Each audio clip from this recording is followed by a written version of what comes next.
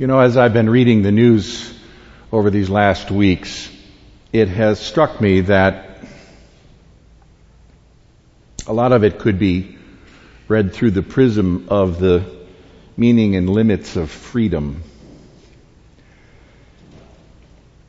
In certain respects, I think this conversation is behind Britain's surprising decision to leave the European Union.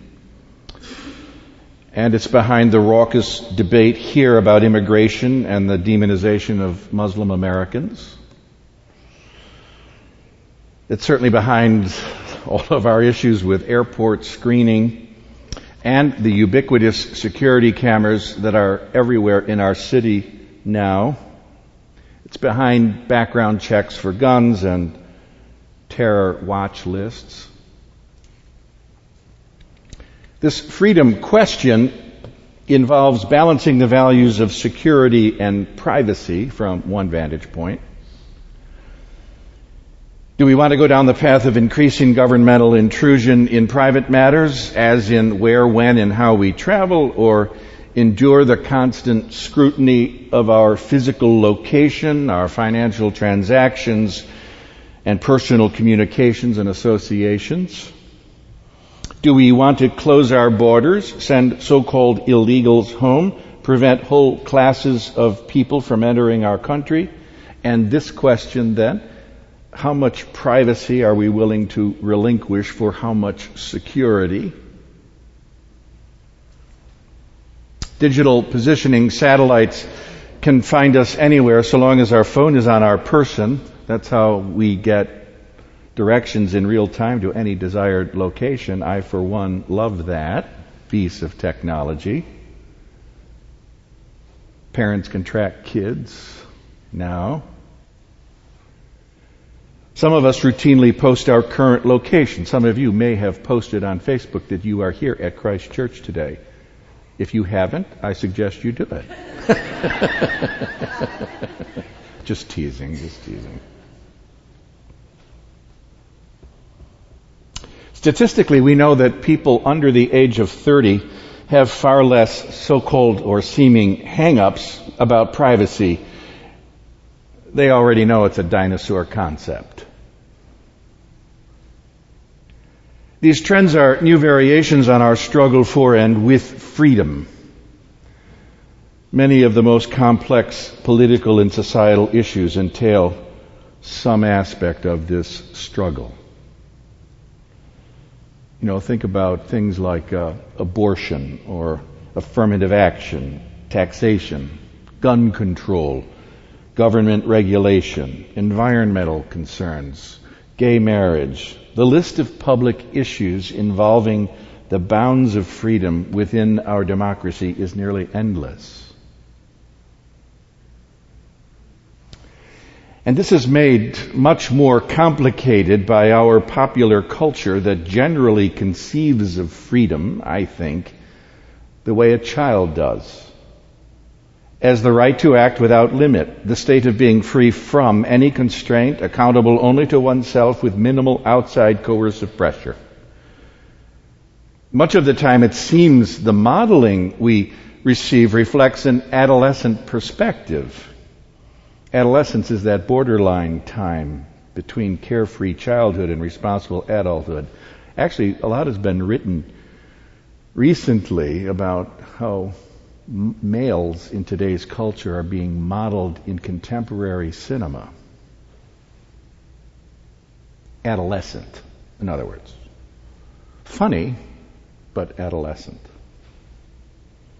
And you, of course, know the enduring slogan for Las Vegas, right? What is it? Say it out loud. That's right. What happens in Vegas stays in Vegas. You know that. That's been around for at least a decade. It's funny that we all know it, right? It's an adolescent appeal to a freedom from mentality. The clear implication is that you can do pretty much whatever you want in Vegas. Of course, the irony is that you can do pretty much whatever you want here as well, or anywhere in the land for that matter, And given our privacy invasion, everyone can know about it too, as many politicians have discovered. But as you well know from your experience, once it sinks in that we really are free from most restraints, we have the problem of choosing what we will do. And every time we exercise a choice, for the time being, we eliminate other possibilities. So the question really then becomes less about what we are free from and more about what we are free for. Think about this for a minute. Consider the talented young person choosing a life path, arriving at the point where life appears to be just one gigantic smorgasbord of options. Lawyer or singer or doctor or banker or techie or actor, teacher, world traveler. And then a choice is made. In choosing to become, say, a teacher, is a young woman suddenly less free? Now, if she's alert, she'll realize that freedom has led her to a place of choice. Without the choosing, freedom would have little meaning. And if she's psychologically robust, she'll realize that no choice is ever the last choice. In fact, if she remains a teacher and wishes to achieve a level of excellence at her craft, she will need to choose teaching constantly. The choosing is never finished. Or consider committed relationship. When we reach the so-called age of consent, we are free from officially sanctioned restraints concerning when, where, and with whom we'll have sex. If we choose a permanent partner, then, do we become less free?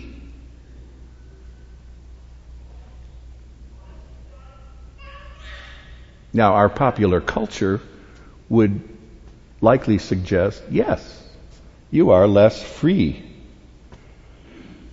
And that state is not quite as good as the other. But the fully alert adult understands that only by freely choosing the path of commitment and fidelity can mature human capacities evolve and blossom. Much the way a tree can only grow by putting down roots. This means that the tree is going to be in this place and not that place. And to that extent, the tree is no longer free. Were the tree to wander forever looking for some mystically perfect location or revel in never landing anywhere, it would never grow into its true nature. And the deeper it sinks an anchoring root system, the stronger, more vital tree it becomes. The only way to become good at anything is to choose for something which releases, we could say, frees up our innate potential. So, Paul wrote to his friends in Galatia, "For freedom Christ has set us free." The context for this proclamation pertained to blending the Gentiles and Jews together into a single family and determining just which rules and laws would guide their lives together. Most of the Jewish rules no longer seemed relevant, according to Paul, for instance.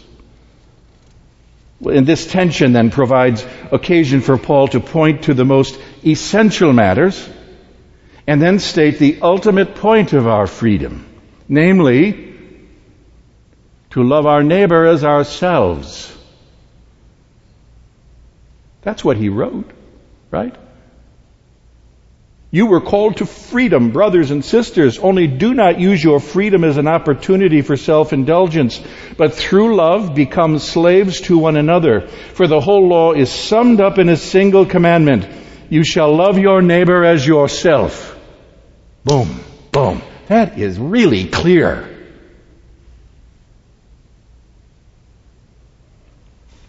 How does that hit you? And how does it square with the way you're going about living your life? We are made free in Christ to love our neighbor as ourselves. That's Christian teaching stripped right down to the essential minimum. That's the point of the freedom we experience through faith. That's the point of it. This means that if in our freedom we choose to love, we will grow into what God intended in the first place, much like the healthy tree with its roots planted firmly and deeply in rich soil, standing firm, as it were, in freedom to become what we were meant to become. Friends, this Christian thing is really remarkably simple. Now, have we made it complicated. And have we overlaid it with a whole bunch of stuff. We've done in reverse what Paul did in his day. Now, that isn't to say it's easy. We make it terribly complicated, and I don't deny there are many, many confusing, complicated matters with which we must contend. We have named some of them earlier. Matters of grave consequence.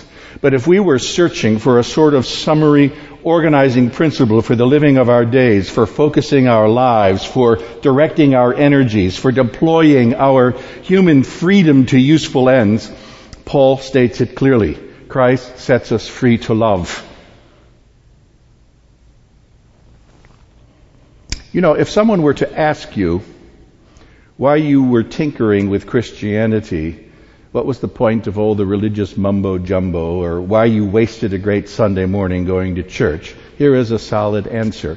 I go to learn how to love. And I'm betting you don't have another place like that in your life.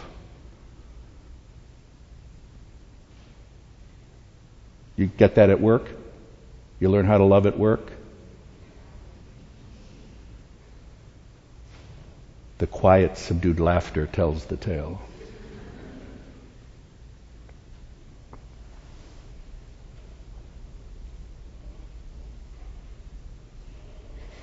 That's what we celebrate here. We're learning how to love. That's what I'm learning and practicing. In my freedom, that's what I've chosen as my focusing principle. And I've chosen to throw in with others for whom that same principle animates their lives. And you know what? This provides a far, far more profound experience of human community than what is normally served up in our cultures of work and play. Oh my. Here's a wonderful centering prayer, a daily prayer, something to stick on your computer screen, a prayer that will take you the distance, oddly enough, just a few words. God, set me free to love. God, set me free to love.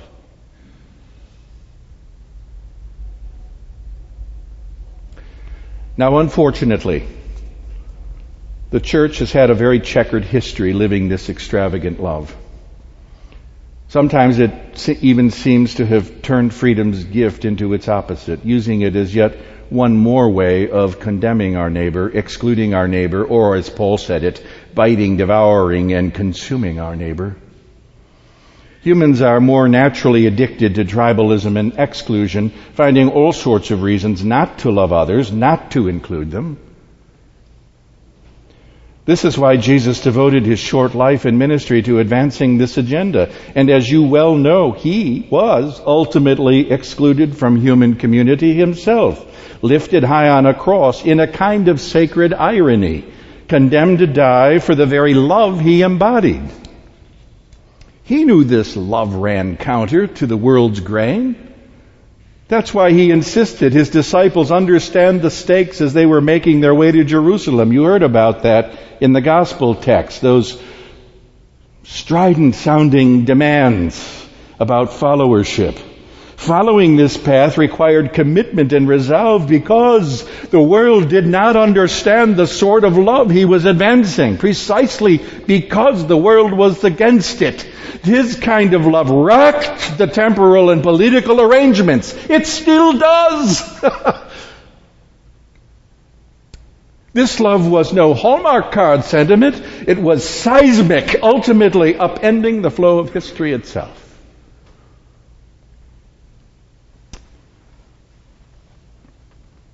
You know, this is the sort of love Christ sets us free to embrace and embody, friends. It is radical. It is demanding. It is liberating. It is astonishing. It is the most fantastic, animating power there is. It shares the very same substance as life itself, and we can find no greater purpose than to align ourselves with its graceful intentions. And you know, I say to myself, thank God we have each other. Thank God we have each other.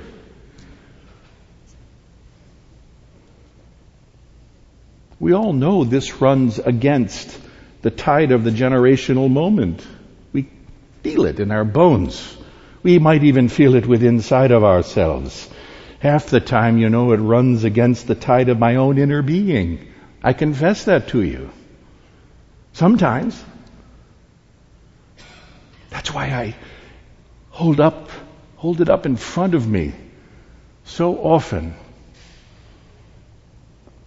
We need each other as we rely on the Spirit to instill within us the gifts, as Paul enumerated them, the gifts of love, joy, peace, patience, kindness, generosity.